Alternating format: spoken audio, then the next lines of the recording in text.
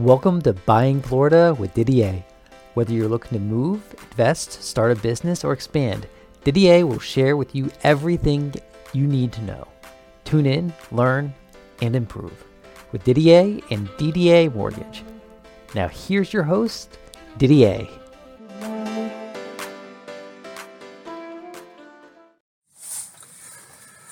Didier Buying Florida. I'm Didier with Didier Mortgage, and we're going to talk about this forbearance. Now, we've touched base on a prior podcast, but today we're going to touch base what happens with those interest payments. But by the way, I'm Didier at Buying Florida, Didier with Didier Mortgage. If you like what you hear, definitely go to my videos on my website at www.didiermortgage.com. Subscribe to my videos, and from there, if you want a little bit more meat, I got the podcast, 10 minutes or less. So let's get right to it.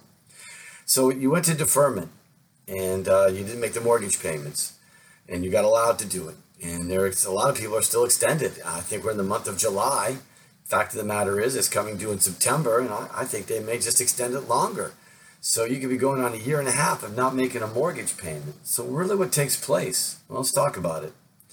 Well, your payments will show zero payments. There are no 30, 60, 90-day lates. You got that covered. But what happens to the payments? They just go ahead and say, don't worry about it. You're good to go. You have a loan for maybe $200,000, and all of a sudden you make those three payments and you want to refinance, and now you're finding out that you owe maybe $220,000, $225,000. What the heck happened? Well, I think you can find out. It's kind of like the same thing as a student loan. So people get a student loan, may have $100,000 in student loans, they defer the payments, they don't make them, they don't get involved, and what takes place? Now they owe $120,000, $125,000. And one of the things I didn't explain in my 1-minute video, what do you think that's going to affect? That can affect your credit scores. It could affect a lot of things. So that year and a half, they may be taken off on the mortgage, now you owe considerably a lot more money. And maybe you owe more than what you started out at. So those are things that you had to consider when going through it. Now, for the ones that are having a hardship, my goodness gracious, you got to go with it and you play with it.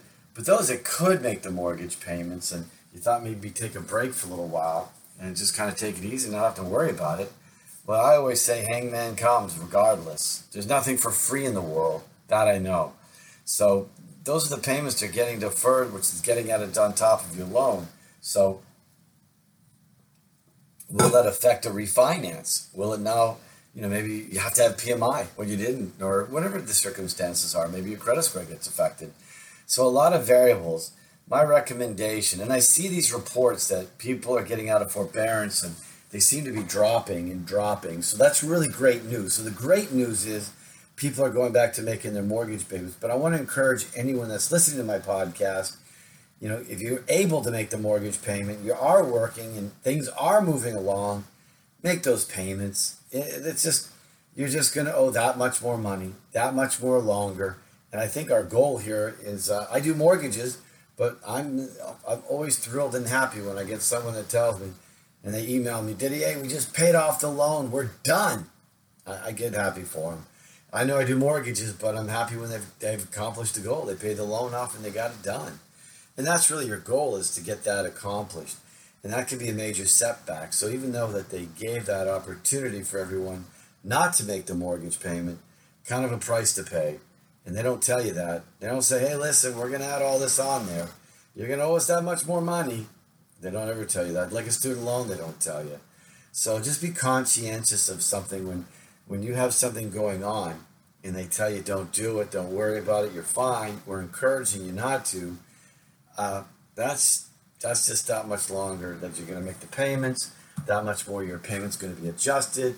And I've had people bring money to closing, right? They had to bring money to closing. They had to pay it up, pay it off. And, just things of that nature. So I think it's important. It's a short podcast, but I really just wanted to share with you that even though during the time it was nice not making it, you got to pay the piper, right? It just doesn't go away. So just know that.